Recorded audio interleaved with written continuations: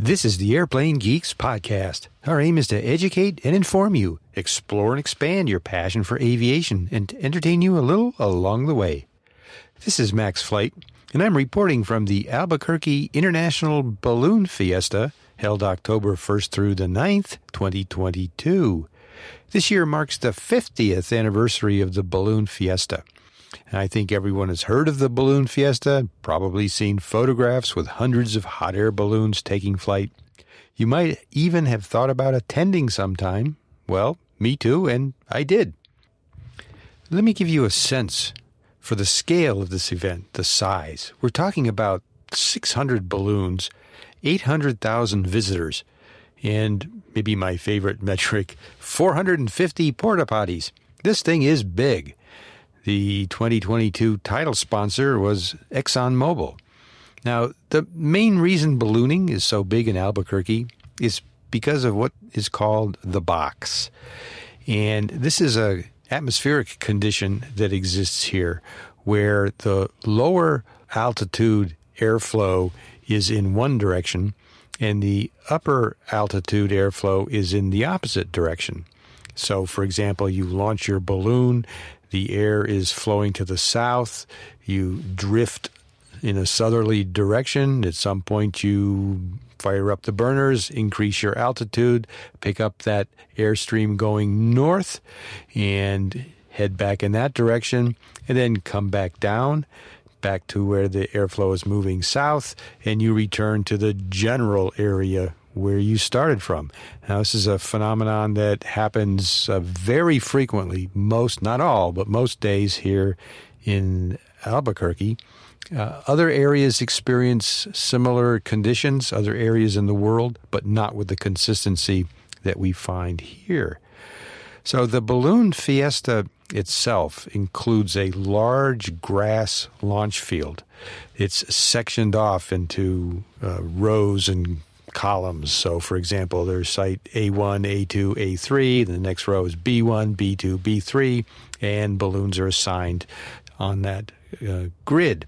Now, the launch field is surrounded by many RV camping areas. Most are dry RV camping. There's supposed to be a tent camping area, but I could never figure out where that was. Then, of course, there are the usual sponsor booths, exhibitor booths, and a huge number of food vendors. So, here's the TLDR. You have to go at least once. The Balloon Fiesta is kind of like the Oshkosh of ballooning. Now, like Osh, it's kind of hard to describe adequately. When you experience it in person, you get it. But it's hard to explain it to someone else.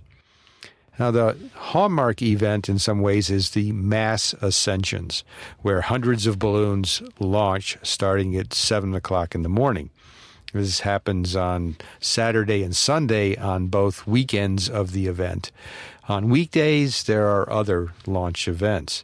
Now, during the balloon launches, you get right on the launch field, in and amongst the balloons, not behind a fence like at an air show or some similar kind of event. All around you are balloons being prepared, being filled, and launched. The propane burners that make the hot air are roaring all around you. Crews are sometimes fighting with the wind to get the balloons upright. When a balloon is all ready and the pilot gets the thumbs up from an official, up it goes. The crowd around the balloon yells and screams and applauds. Meanwhile, people in the basket going up wave frantically to the cheers of the crowd. And this repeats hundreds of times over the course of about an hour as you make your way through the launch field. You and thousands of other people are completely immersed in it. And I'm telling you, you have to go. There's nothing like it. Now, while some people attend the full week and both weekends, many others come for just a few days and go. But more on the best strategy for that later. But for now, listen to this conversation I had with Katie. She is the crew chief on Team Catawample. All right, I just stumbled into, this is what, Team Catawample? Team Catawample, that's correct. And what's your name or your first name? I'm Katie. Hi, Katie. And tell me about Catawample. What does that mean? Kadiawampo means to travel in a purposeful manner to a vague destination, which is exactly what we do in ballooning. We get in the balloon on purpose, but we never know where we're going to end up at.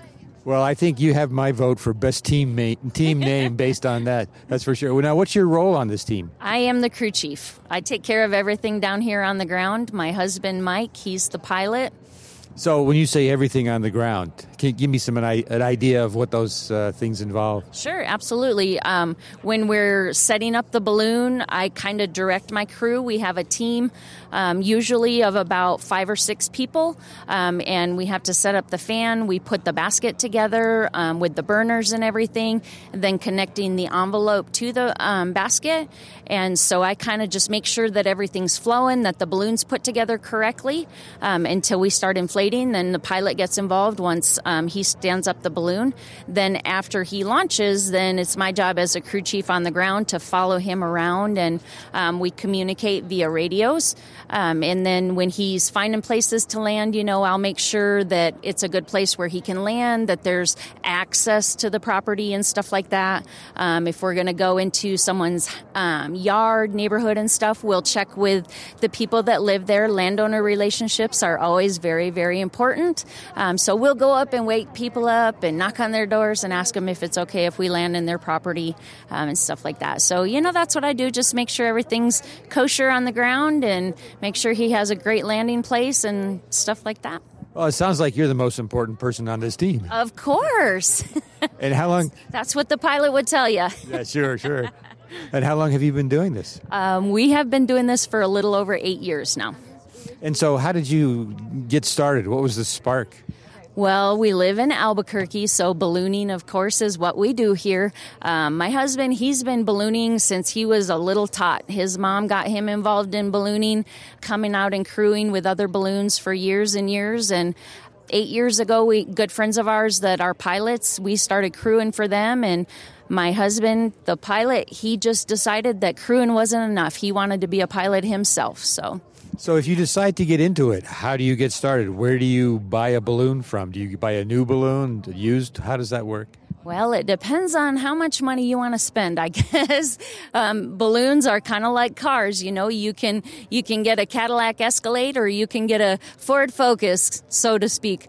So you have to go through training. You go through ground school, and then you do aircraft training and testing and all of that kind of stuff. So there's several people around here that do lessons and instruct and things like that.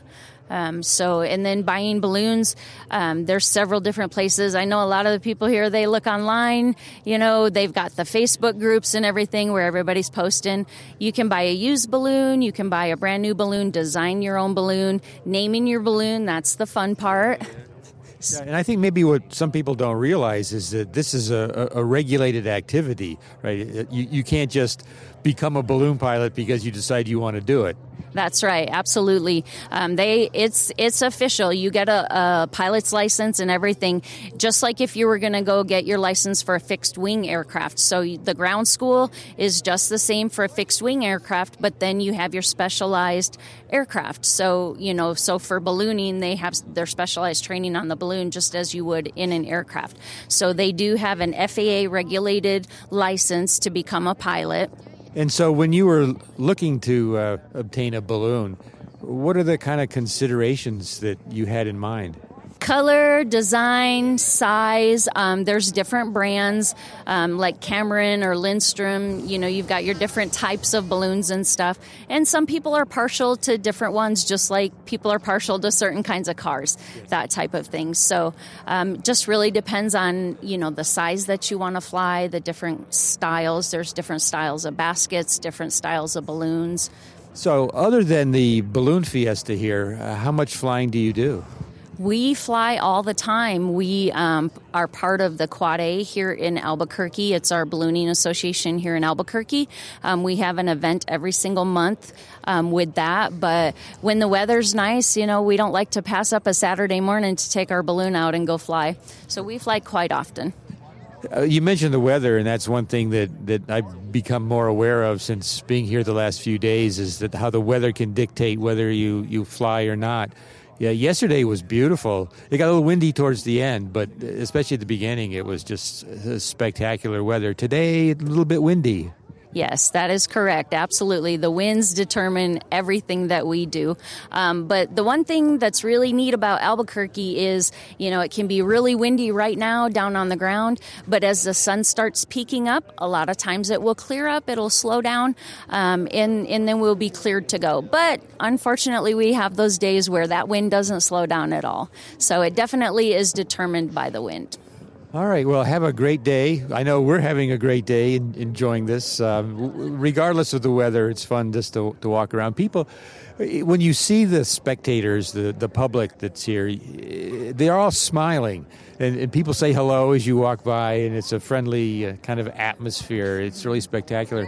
And one of the big impressions that I've had, especially after yesterday, is how you can be so close to the balloons and the activity right on the field. It's kind of unusual compared to like air shows or other kinds of events like that. So we're having a terrific time. I'm sure you will too. Well, excellent. Yep, that's a really great thing here. People love to come up and see the balloons, and that's what we're here for. We love to entertain the community, and Albuquerque Fiesta, it's something that everybody looks forward to every single year. So, it's a pleasure for us to put the smiles on everybody's faces. We just love that.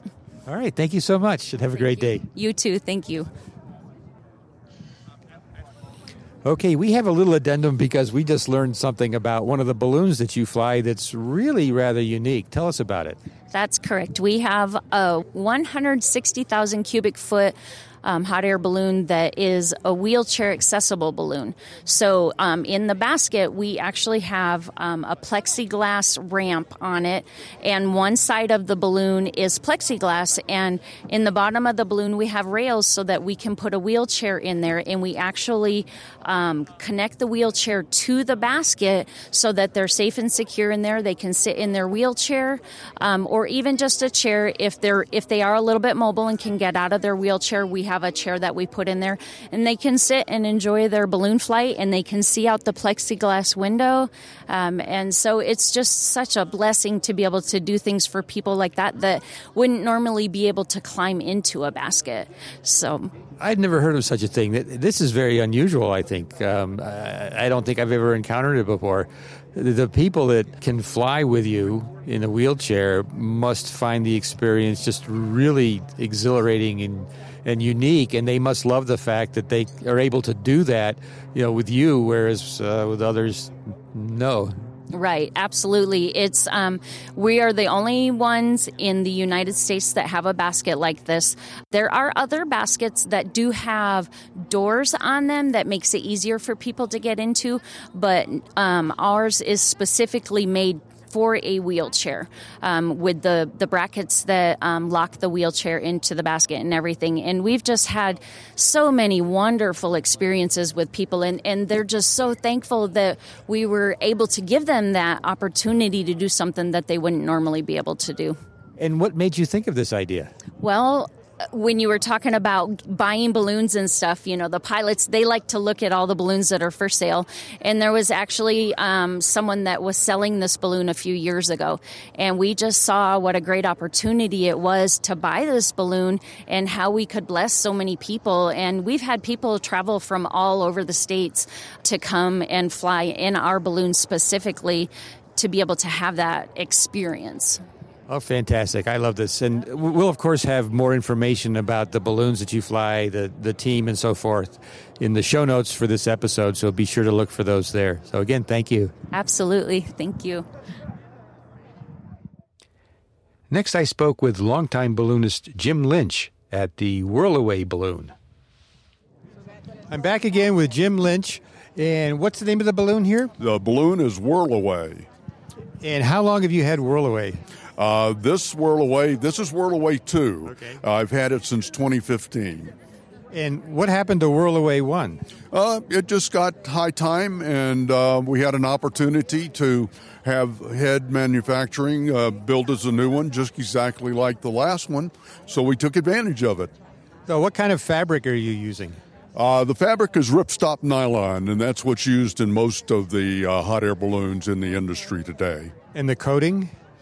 I'm not sure exactly what the coating is. Different manufacturers have a different coating that they're certified with. Okay. And that's an important point that I think some people don't realize is that balloons are certified.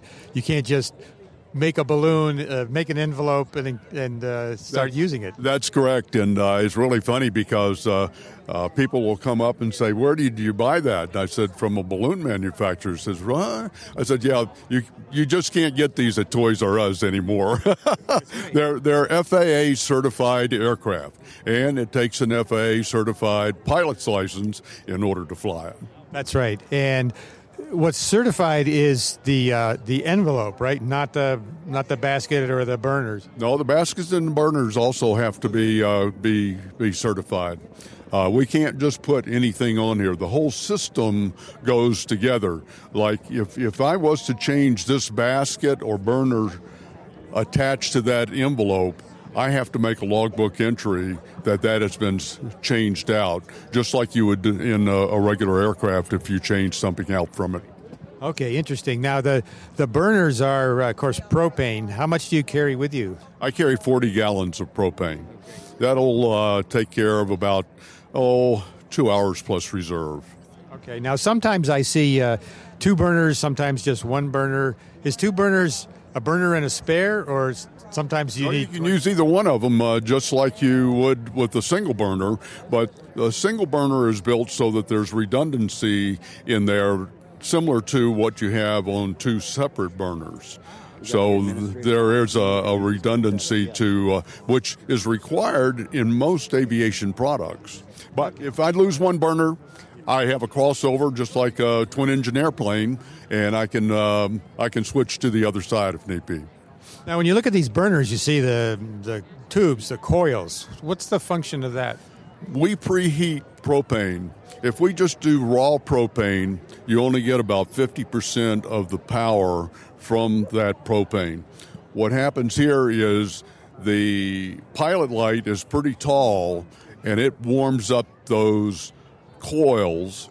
The propane then goes through those warm coils and gets warmed up itself, so that when we ignite it with the flame, you hear the loud burst, so you're getting much more of an explosive action and higher BTU rating out of that propane. Generally, it's probably somewhere near 90%. Jim, when you're getting set up here, of course, you array the envelope on the ground, laid out, and then generally start to inflate it with a fan, an air fan. That's correct. We do cold air inflation. While the fan is on, we have 2 mouth people here holding the mouth open for the air to go into. And then we have a parachute top in the top that is held together on each gore. We have 24 gores on this particular balloon. So each one has a Velcro tab on it. So we'll go and put that top in, so that seals the top, and we get a full cold inflation on that before we start our hot air inflation. Now, yesterday was the first day, of course, Saturday, and it was a beautiful day. The weather was great. The wind was fine. Towards the end of the session, it got a little bit windy, and I think some folks had some trouble containing the balloon as they were trying to inflate it, and some seemed to abort, the attempt because of the wind. Is that something that happens often, and how do you tell when, okay, enough is enough, we're not going to fly today? Every pilot has their own limitations. The balloon limitation is technically you can take off or land book value up to 15 miles an hour in this one. That's way out of my limitations. Here at Fiesta, it's 10. Really and truly, I'm looking personally for somewhere around 8 or less. The other thing is whether or not it's forecast to continue to be that strong when we decide to land. I have taken off in 3 or 4 miles an hour here, only to have 15 when it came time to land. So God's in charge of that, and unfortunately, our weather guessers can't guess through that sometimes. So I imagine there's a lot of skill involved in this. How long have you been flying balloons? 35 years. Great. So I understand that the green flag's going up, so we're going to let you go. Thanks so much, Jim. Really appreciate it. Thank you. Okay. Green flag's going up. As you can hear, the crowd is excited. They have a system of flags, red, yellow, green, to let everyone know what the conditions are and whether or not the balloons will be launching. So we had been under a yellow because it had been pretty breezy, but apparently the conditions have improved enough so that they've gone green, and that's why the crowd started cheering, because that means the balloons are going to start inflating.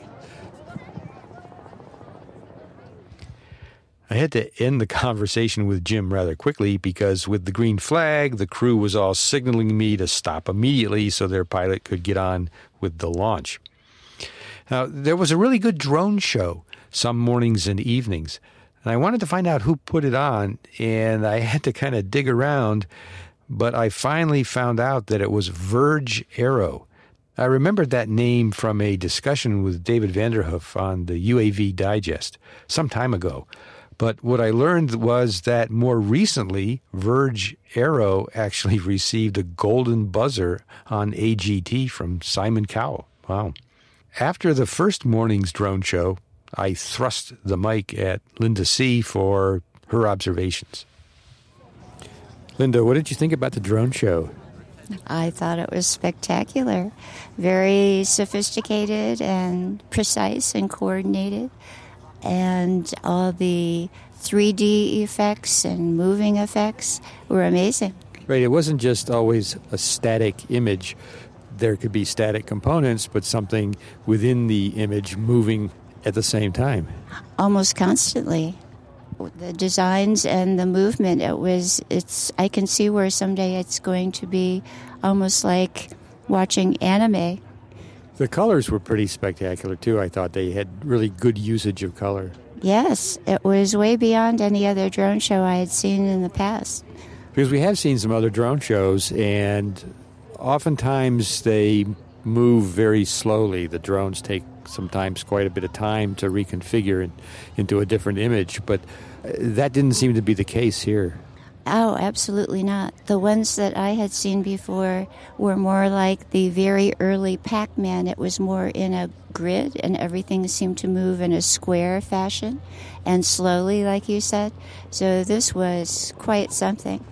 And I think the crowd really liked it and really enjoyed it because there were some oohs and ahs and some laughter as the different images appeared. So I think it was a real crowd pleaser. Yes, it was very fitting for the 50th anniversary of the Fiesta. All right, thank you. Linda did pretty well for her surprise and unexpected first appearance on the Airplane Geeks podcast. I had an interview with Glenn Moyer. He was one of the two event announcers. Glenn is also editor of the Balloon Federation of America's journal called, appropriately enough, Ballooning. I am speaking with Glenn Moyer. He's the editor of Ballooning Journal of the Balloon Federation of America. And Glenn, it's a pleasure to be speaking with you. Well, it's a pleasure to be here and to meet you and learn a little bit about the podcast. So hopefully I can be informative. I'm sure you will be, and I think our audience is going to be very excited and enlightened to hear more about the ballooning activities that take place not only here at Albuquerque, but in the country and in the world in general. But as the editor of the BFA, maybe you could start off by telling us a little bit about that organization. What's the mission? What does the membership look like? Sure. The Balloon Federation of America, it's the National Aero Club for anyone interested in either hot air or gas ballooning, really any form of lighter-than-air aviation. We encompass not just pilots and crew people that are actively involved in the sport, but even enthusiasts who simply like to come out to events like Fiesta and see the balloons and have an interest in maybe learning a bit more about them. We're welcome to their membership. We're a safety and education organization. We promote and work for safety in the sport. We try to educate those that are in the sport. We also promote it and try to bring people into the sport. So it is what any other aero club would be for a particular genre of aviation sport. And I noticed on the website that there are a number of membership categories. So, as you mentioned, you don't have to be a pilot to belong to this. There are even student memberships and a wide variety. So I think it looks like everybody can find a membership option that suits them or that works well for them. And they're not terribly expensive. No, they're not. We did just have a dues increase announced today, as a matter of fact, as we're recording this. So our full membership's going to $65. That includes a printed copy of the magazine. We do have an e-membership that is going from $35 to $45, where you can read the membership online, or the magazine rather, online. But we also have niche memberships for those that are interested in competition, those that are interested in maybe being working in the field of competition, but as scoring officers, balloon meisters, what we would term officials. We have student memberships, library memberships. So we try to find an area for everyone to be involved that needs to be and wants to be. So in terms of this event, the Albuquerque International Balloon Fiesta, can you tell us a little bit about how it's organized? And there must be a lot of volunteers that participate in this event. There's several thousand. There are others who could speak to that better than I, because I'm contract employee to the event as the announcer, one of the two announcers. But yeah, they have several thousand what they call navigators, who are volunteers that work on all facets of the event, really, and really work almost year-round in many cases. I think I'm not speaking out of turn when I say that once the event is over and they do the teardown, they take maybe a week or two off, and then it automatically starts into the planning for next year, as probably is the case with most any major event of this size. It takes a ton of volunteers. There is a very limited staff. I think there's only 18 full-time staff that work for AIBF Inc. There is a board of directors of, I believe, 22 or 24 members perhaps. And they come from all walks of life. They're not all balloonists. They're not all pilots. In fact, we were talking this morning on our show with the president of the board, and he said the one thing they look for in looking for someone to serve on the board of directors is simply a desire to serve and do something for Fiesta. So it's not you don't have to have a background in aviation, or certainly lighter than air aviation. You just have to have a desire to want to really have this event at your heart and work for its betterment. And what's your background, especially with respect to ballooning? Well, my background is out of university. I got into radio and television. I was originally a disc jockey, then got into television and radio news, did about 25 years in that field, and then discovered hot air ballooning, and had the opportunity to, at the same time, both buy my first balloon, earn my pilot's license, and go to work for a publication then called Balloon Life. And so I was had always wanted to be a freelance writer, and so I had moved out of broadcast into the written journalism as a freelance writer, and then started out working freelance, then was hired as a sectional editor for the Balloon Life, and then eventually moved up to the editor's position. And from that, I moved on to become editor of ballooning, a position I've held now for 22 years. Wow. I think being an announcer at an event like this is one of the hardest things I can imagine. See, producing a podcast, I have the luxury of being able to edit this afterwards and make myself and the others participating sound like they know what they're talking about. And you don't have that luxury when you're announcing. You just have to, it's live. Yeah, it takes a special person, I think, to be an event announcer. One of the character traits that were identified, I guess, very early in my broadcasting career was the ability to ad-lib, to talk off the top of your head. And that's exactly what the type of work we do as the announcers or commentators at ballooning events. That's what we do. It's all literally ad-lib. It's off the top of your head. Sure, we do research. We have preparation. We have years of knowledge and experience that we call upon, but there is no script. We sometimes we'll have a time schedule perhaps that we need to go by, but generally you turn on the mic, we talk for 3 hours, and you turn off the mic. And not everyone is suited for that. Some years, about 5 or 6 years ago, I was fortunate to team here with the original voice of Balloon Fiesta, and that was Tom Rutherford. He and I worked together for 25 years. When he stepped away, we then had to find a replacement because it's too much for one person to do. And so we actually had some on-the-job interviews. We asked 3 or 4 potential candidates to come up and work with me during the event to see who had it and who didn't. And we found Art Lloyd, who is my current partner, and he had all of those characteristics. We tried a couple of other people who one was a radio broadcaster, really nice guy, but he was a studio announcer, not an ad-lib guy, not a public address kind of person. So it takes a skill set, and what most people would call the gift of gab. Yes. If you don't got that, you don't need to get in the game. Do you do that at other ballooning events? I do. I've been doing it for about 35 years, actually. I started back in the 1980s with a couple of events in Texas, especially in the Dallas-Fort Worth area where I was living at the time, and kind of built a reputation, and that grew. I ended up getting hired by this event, that event, this event, that event, and now I do events both in the United States and in the United Kingdom. Well, this is certainly the premier, I guess I would call it, ballooning event in the United States anyway. And I'm really not familiar with other ballooning events. Are there many others? There are. And one advantage of being involved or joining the Balloon Federation of America is getting into our website where you can then find a schedule of ballooning events across the country. There are events that are big and small. A lot of medium to small size events, 20 to 50 hot air balloons perhaps.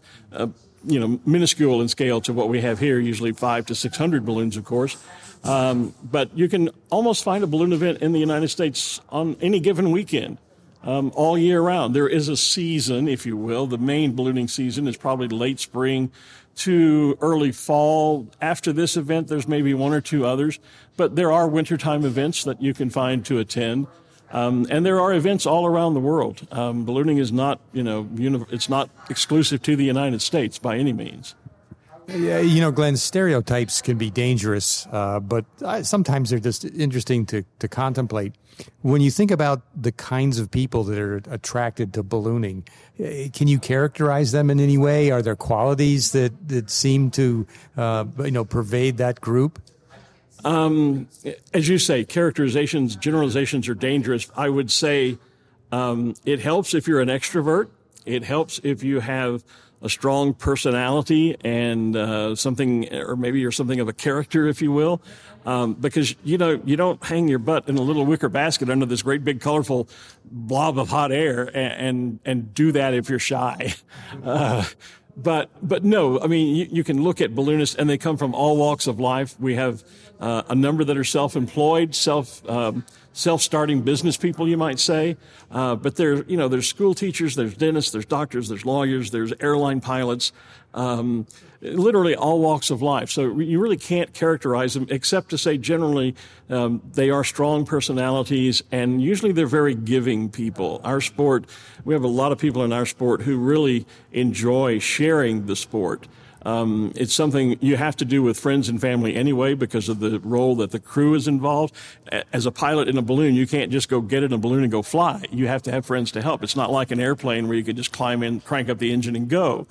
So the sport is very social, very interactive, and if that's something you're not comfortable with, you probably will not enjoy ballooning. Yeah, that's interesting that you bring that up, because in talking with some of the balloon crew and others around here, they're characterized. They're named not by the name of the balloon or the company. It's always got the term team at the end. It's the something or other team. It's a team of people. It's not, like you say, it's not just the pilot and the balloon. There are really a lot of tasks associated with preparing the balloon, getting it up, chasing it, and all that. So I can see how it's a real social kind of a thing, because you have this group of people that have to work together well in order to make for a successful flight. Absolutely, and the nice thing about it is there are tasks within the process of getting a balloon in the air, doing a flight, landing, and putting it away that almost anyone of any age can do. And you don't have to be of great physical strength or ability. People of all different abilities can get involved. Some people perhaps all they might be able to do is drive the chase truck, but that's a very important role.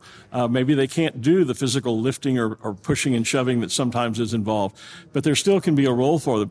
A lot of families in the sport of ballooning are multi-generational, where the kids grew up with mom and dad ballooning. Now they're ballooning and their kids are are coming into the sport. And they start out maybe working on the inflator fan or just simply helping to carry the storage bag out and help unpack the balloon or pack it away. It's not something that is terribly physically laborious to do, especially if you have enough crew.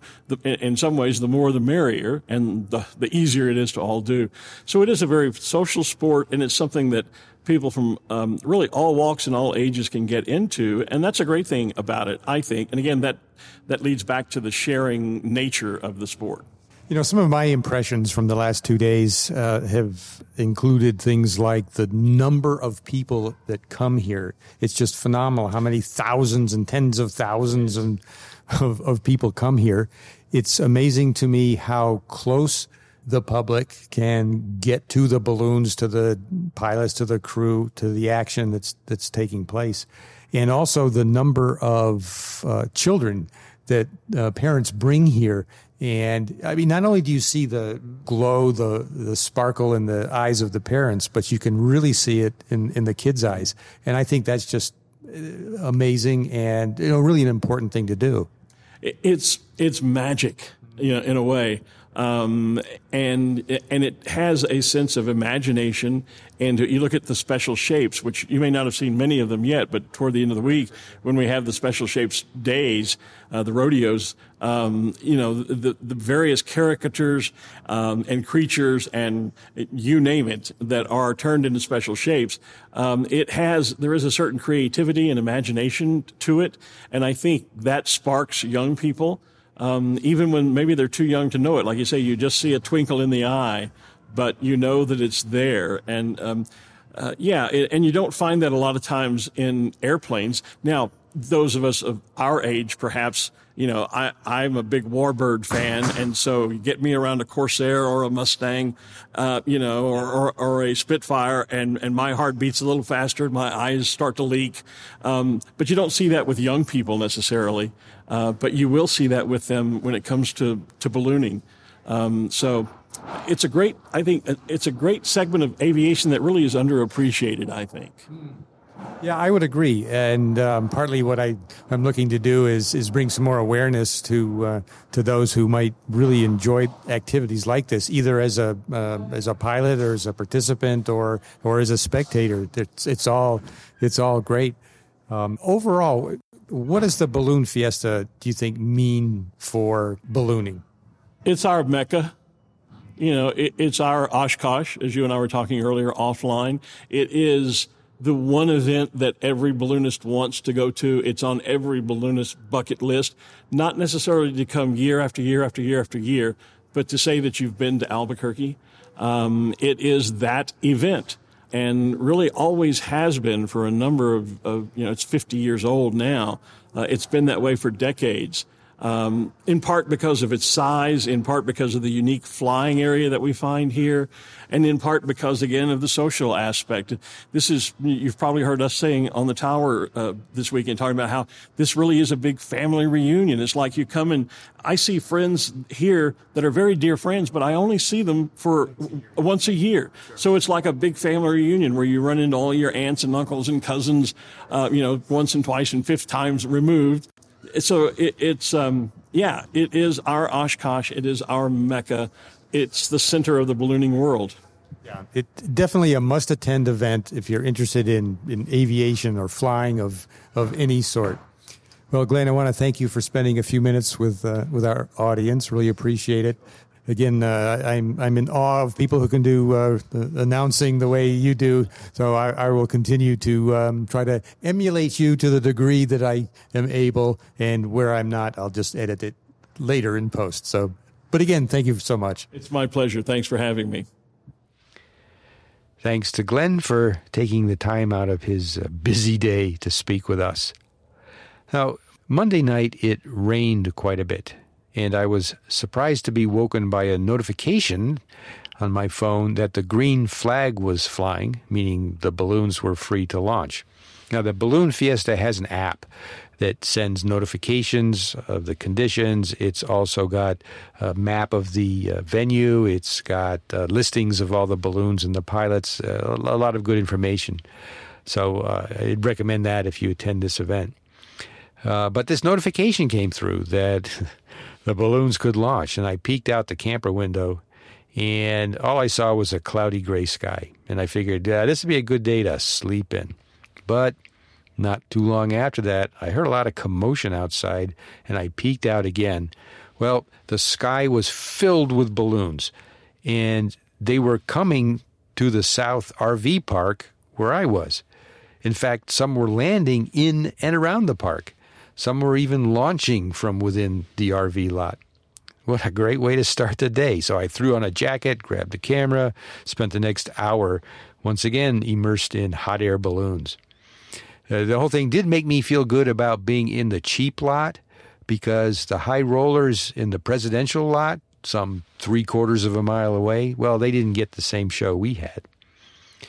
Now, something else I wanted to mention. Did you know that there are radio-controlled balloons? I didn't.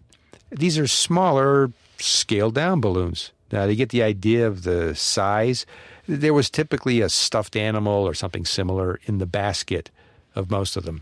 But the envelope is same material. They have these little burners. They do fly them on a tether under drone rules, so under 400 feet. But just like the full-size balloons, they are initially filled with an air fan, then with the burner. The whole process is basically the same. They're pretty cool. And what a great way to get into ballooning with a much lower investment. Pretty neat. All right, I have some observations and tips. First of all, make your camping or hotel reservations as early as possible. These sell out almost immediately. I tried to get a camping spot in the RV lot in January, and now it's October. And I immediately went in January onto the waiting list. Now, I did eventually get a spot, but with 5,000 requests on the list behind me.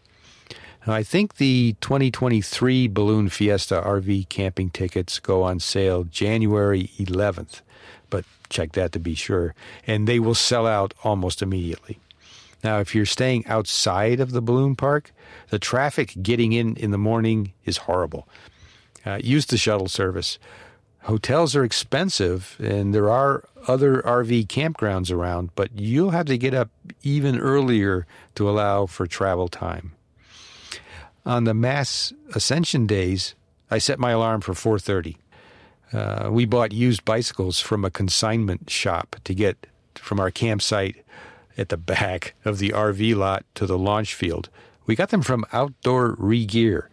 I would highly recommend them. They have a lot of, not just bicycles, but a lot of really, really good outdoor kinds of equipment, clothing, and so forth. But they do have a big selection of bicycles, and you can buy something for, not too much money and either sell it back to them after the show or consign it at Outdoor Regear. But anyway, so 4:30 was our wake-up time. The drone show started at 5:45. That kicked off the day. So, you have to plan on getting up early. And also pick the days you want to attend. You have to pay attention to the schedule. Also recognize that excessive wind or other weather can, and in fact did, cancel launches. Some people I met mentioned going for just a few days to the event and never seeing balloons launch. So if you plan on attending for just 1 or 2 days, you run that risk. So keep that in mind. Also, be sure to visit the museum. There's a great balloon museum here. If you've got some downtime or something is going on that doesn't draw you to the launch field or to some other events here, be sure to check out the museum. And in fact, Albuquerque itself has a lot to offer, but it's also one of the higher crime rate cities in the United States. Now, don't let that stop you, but just be aware and don't leave valuables visible when you're in town, especially. Otherwise, if you haven't attended the Albuquerque International Balloon Fiesta yet, you need to put it on your bucket list. There is nothing like it. All right. Thank you for listening to the Airplane Geeks podcast. You can find us in show notes for this episode at airplanegeeks.com. Now, the direct link to the show notes for this episode is, of course, airplanegeeks.com/719. Check that out. We'll have links there, other resources that you'll find valuable. And you can reach us via email at thegeeks@airplanegeeks.com. So please join us next time as we talk aviation on the Airplane Geeks podcast. Bye, everybody.